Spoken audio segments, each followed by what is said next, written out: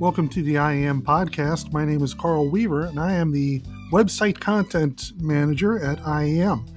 If you have any suggestions for the IAM podcast, you can email me at carl.weaver@iamovers.org. Please subscribe to the podcast. You can find us on Google Podcasts, Spotify, Anchor, Breaker, Overcast, Pocket Casts, and Radio Public. Soon we will be featured on Apple Podcasts and Castbox.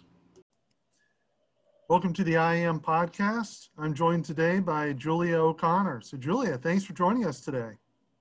Hi, Carl. Thanks for having me. It's a pleasure to be here. For those who don't know me, Julia O'Connor. I'm the Director of Membership and Database Management with IAM. I've been on staff for 9 years now, and I primarily work with our current and prospective members to communicate the value of membership and help them get the most out of their member benefits, as well as our committees, our voluntary management group, to help develop programs and initiatives for the association. Great. You have a lot of stuff that you do. I know you wear a lot of hats. So I think it's good for the members to get to know you a little bit outside of just an email they occasionally get. So I appreciate that. So what's going on, Julia? I know we wanted to talk about the upcoming elections. Could you tell me a little about that? Sure. This year during the virtual conference, we'll be running 3 elections for the governing members. We will have the chair position and the vice chair position on the executive committee, as well as openings for 4 member at-large positions. So those elections will be held on October 23rd at 11 a.m. Eastern Time, again during the conference. And then for the core membership meeting, we'll be holding the core and supplier elections. And that will include a position for the core member representative at large, the core member overseas representative, and then the core member representative. So 3 positions being held on the core side. And then the final one is for the International Shippers Association. We'll be having an election. Currently, we're waiting on the finalization of the slate of candidates. And the date for the elections for ISA will be announced shortly. And now you mentioned the slate of candidates. Have they already been chosen, or is there still time to nominate someone? There is for ISA, and that deadline is, I believe it's actually today. So okay. We'll have that finalized soon. But as far as for the core and governing positions, supplier as well, those slate of candidates have already come forward, and we should be announcing that information in the upcoming portal with some pictures and bios and letting the members know who is running for these positions. Yeah, it's obviously too late to get involved for this cycle, but if someone wanted to get more involved in the association, either we were just talking about board elections, but there are other ways too, like through committees and such. How could they do that? Sure. We are always looking for volunteers. We have a lot of projects in the pipeline, and we rely heavily on our members, who are the experts in the industry, to help push these initiatives through. So if anybody is interested in volunteering, we kindly ask that you send an email to membership@iamovers.org and just explain your background and areas of interest, and we would be happy to place you on one of the many committees we have. We have a membership and programs committee, we have a scholarship board, we have a technology committee. So there are so many opportunities, so please don't be shy in raising your hand. We're always looking for qualified candidates. And even if they don't know exactly, like maybe they want to be helpful, they want to do something, but they don't know where they fit, we will find a spot for them, I assume. 100%. We will happily find a spot for you. Yeah, there's a lot going on in your association. So if you do want to get involved, let someone know. Yes, thank you for that. Yeah. So something you mentioned that maybe you'd like to talk about is denied member applications. And I know there's this, there's, I think, a feeling in the industry that IAM just takes anybody who walks in off the street. And obviously, you know, working in the office, we know that's not true, but it sort of has that feeling. I think, kind of walk a line between inclusivity and, but you have to earn the inclusivity. So can you talk about that a little? Yeah, I would say that's maybe one critique we hear from time to time, that the requirements are not as stringent as maybe other organizations. But I think what people don't realize is how many applications we deny each year. So we're not even through the end of the 2020 application process, and we've already denied 29 companies for entry into the association. Some of those are an outright objection from a current IAM member due to the posting on the prospective member list. Some of them were not able to provide the proper documentation that they are legally authorized to operate in a particular country. Or the current members are not willing to sponsor a company because they don't know them, and they're not willing to put their name on a sponsorship letter or give any stamp of approval to bring these companies into the membership. So some of those companies, like the ones you say, maybe they can't find a good sponsor, or maybe they can't submit documents saying that they're operating legally. That's maybe that's a no today, but that could be a not yet also, right? So, you know, as they get more experience and work with more members, maybe they'll get that letter, or maybe this is sort of a wake-up call that they need to do something with their registration for their government or something like that, get their paperwork in order. Exactly. Not all of them are a no forever. It's just they, at this time, don't have what we require for them to come in. And it's a chance for them to go back and either get properly licensed, proper registration, or gain a little bit more experience, in the industry before someone is willing to, approve them and bring them into our membership, our membership network. Mm-hmm. And speaking of new members, we just had something really interesting. We have every month, or every issue rather, of the ePortal, we publish either the new members or the prospective members, depending on what time of the month it is. And so we just published a list of the new members, and we have 7 new members from one company. How does that work? That was great. So Hildrup International, they already had one location as an IAM member, and then decided to bring in 7 additional locations. They all became members effective September 1, and all of those locations decided to validate. I think that leads into the power behind the IAM Mobility Exchange analytics. Hildrup took a look at the analytics and saw that a number of searches were being conducted for service providers in areas where they have locations. And they felt this is a great opportunity to sign those companies up for membership and increase their business opportunities and expand their network. That's really great. So you can use those all that analytics stuff from Mobility Exchange and really make important business decisions. That's very powerful. Absolutely. I know it just sounded like a commercial for Mobility Exchange, but but it works. And I'll just kind of jump in here. Is my favorite membership benefit that I like to communicate to mainly the prospective members, but also if I'm in one-to-one conversations with even long-standing members. I talk about the analytics coming out of Mobility Exchange, and you have 26 analytical reports coming out of a database. And I don't think you can find that in many other places, certainly not where I have worked for in the past. We keep our data, closed off. And my favorite report is report number 8, and it's which location is being searched by and by whom. So, if I look at the reporting, I see in the United States, who's searching for us. And the top 3 countries would be India, United Arab Emirates, and Italy. So as a salesperson or someone in business development, I would then turn my focus and marketing efforts on connecting with these countries, to open the door for more business opportunities. So I think that's a great one, and I frequently send people to look at that report specifically.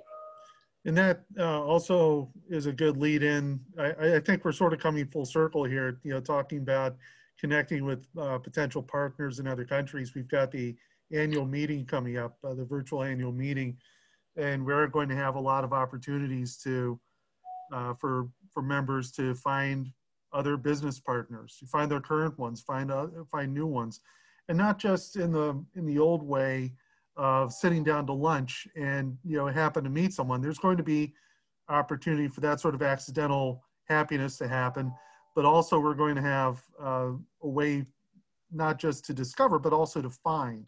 So if you're maybe looking for a new partner in India, like you said, you can search and find other members who are at the meeting and see who's from India. Maybe those are your new business partners. Exactly. I think this virtual setting is, as you know very well, the staff has been working pretty hard on this conference. We just got off a stand-up call before we came to this podcast. And, there's really some unique opportunities that can come out of this. I think one is being able to schedule meetings in the comfort of your own home or office. During the in-person meeting, we see a number of members, rushing through the lobby or the exhibit hall, or running over to another hotel to catch a meeting, trying to find someone who they don't even know what they look like, and often meetings are missed. So this provides a schedule. I think it takes a lot of stress out of it. You're going to have a lot of efficiencies, and I think it will give our members the opportunity to schedule even more meetings, because they're not going from place to place to find someone. I think also the senior leaders within the company can bring a younger or less experienced staff to listen in and learn more. They can listen in on their one-to-one business meetings. I think this format is a nice opportunity to groom employees to attend an annual meeting in the future, or just simply introduce members to new or long-standing partners. And then just one more gem I think the annual meeting is going to provide is that I think we're going to see a number of new product launches from our supplier members. I've spoken with several recently, and since the pandemic, which has cut down on their travel time or time away from the office, they've been able to focus on projects that they've had in the pipeline for years. And so now they've been able to dedicate time and resources to these innovations. So the virtual setting is the perfect opportunity to launch these new innovations. And then with that, we're going to see more participation from other countries, I think. People who have not been able to travel to the US because of travel restrictions or travel bans, or visa request decline. So it's going to open up our members the opportunity to meet with people that they would not have the chance to in the in-person meeting. Yeah, and I have often thought about not just the travel bans and visa issues, but those members that we have who maybe are so busy they can't take the time off. And it's of course very expensive to go to one of these annual meetings. To drop $5,000 on going, between travel and attendance and food and your registration, all this stuff is not a lot of money, that someone could spend. So, but even that aside, the expense aside, a lot of the smaller companies, I think, I get the sense anyway, can't take the time away because they're too busy doing business. Yeah, so this is a huge opportunity. Maybe they couldn't spend a week traveling to the US or, from wherever they're from, but they could maybe spend a few hours. Or they could sign up for the whole thing. And signing up for the whole thing doesn't require, going to all the meetings and trainings, but it gives you the opportunity. I think so too. It's a great point, Carl. And especially for the price, we're looking at the $299 early adopter rate, which ends September 7th. And then after that, it jumps to $349. You're going to get so much value for the amount that you're spending. in a much more relaxed and scheduled environment. And yep, like you just said, we're going to see, I think, some smaller companies who might not have been able to afford to travel really take advantage of this. And then also some of the companies who do travel frequently, when we speak to them in the in-person meeting, they're either going to or we're just coming from another conference. So they've been on the road for months at a time. So I think they can really then, again, like I just said, in a nice, relaxed environment, have a very successful virtual conference. I agree. Well, Julia, I appreciate you joining me today. I know you're one of the busier people in the office, and you have to jump onto another call. So thanks for joining me. Did you have any last words or words of wisdom you want to share with us? Oh, no, thanks for having me, Carl. I really appreciate your time today. And, again, we mentioned earlier, if anybody wants to get involved or even wants to add their employees to our communication list and they're not already on it, please email membership@iamovers.org and we'd be happy to help you out and get you involved. Great. Thanks, Julia. And I guess I'll probably see you on another call like in 15 minutes. I'm not sure when, but. Exactly. We'll see you soon. We just live by our calendars these days. Right. Okay. Have a good day. Thank you, Carl. Bye-bye. Bye. In other news, IAM has extended the early adopter discount for the annual meeting by 1 week. It expires on September 7th at midnight. So I know today is September 4th, and it's a holiday weekend here in the U.S., so hopefully you're hearing this. Hopefully you've seen our many communications about this and will be able to take advantage of that discount. It will go up to, I want to say, $349 at the end of Monday. So please take advantage right now. If you've not seen it, there's a preliminary agenda available for the virtual annual meeting on the annual meeting website, which is iammeetings.com. We're still working out some of the fine details on that, but it is pretty full already. So please take a look, and that way you'll be able to see some of the value you will be getting at the annual meeting. Something IAM is not so happy about is a few of our members have complained that someone is trying to sell them the annual meeting details for members attending the annual meeting. And something we need to tell you is that we maintain your data security. We do not sell your information, but there are people out there who will, try to either scam you or do their own intelligence work and figure out, how to get your information. So if you get an email from someone saying that they are selling our attendee data, just ignore it, because it's not coming from us. It may not even be accurate information. The email I saw, in fact, said that it had information on something like 5,000 attendees that are signed up. We do not have 5,000 attendees signed up. I think even in regular years, I don't think I've ever seen or heard of 5,000 attendees at our meeting. We would love to have that many, but we just don't. And so please, again, if you get an email like that, just delete it, or even better, feel free to send it on to us so that we can keep a tab on who's sending those. You can send them to membership@iamovers.org. We'd like to congratulate the winners of the 2020 Alan F. Volstetter Scholarship. Those are Angela Buse from National Van Lines, Angels Gallardo from InterSNR, Casey Williams from Interstate International, and Colin Maloney from Total Military Management. Congratulations, folks. And we know that you're doing great things with your education, and we send you the best for continued success.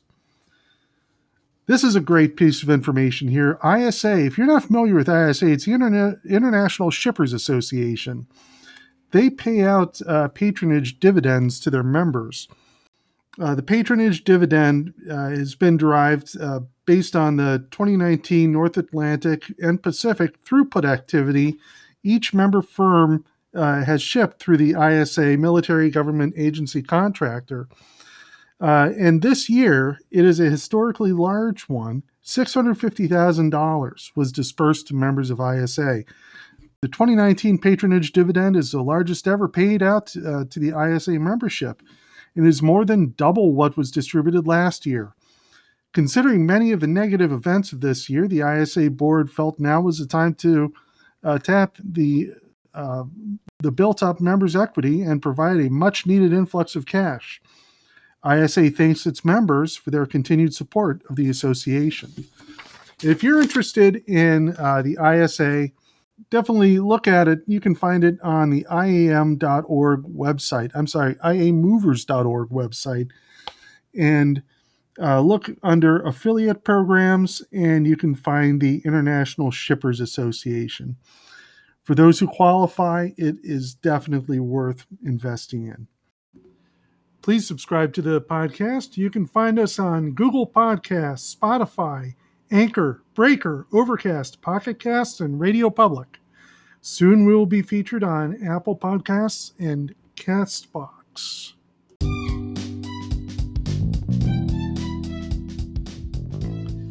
Thank you for listening to the IAM podcast. If there's ever anything you need from IAM, you can contact us at membership@iamovers.org or contact us by going to the Contact Us page on the IAM website at iamovers.org. Thank you for joining us, and we will talk to you next time.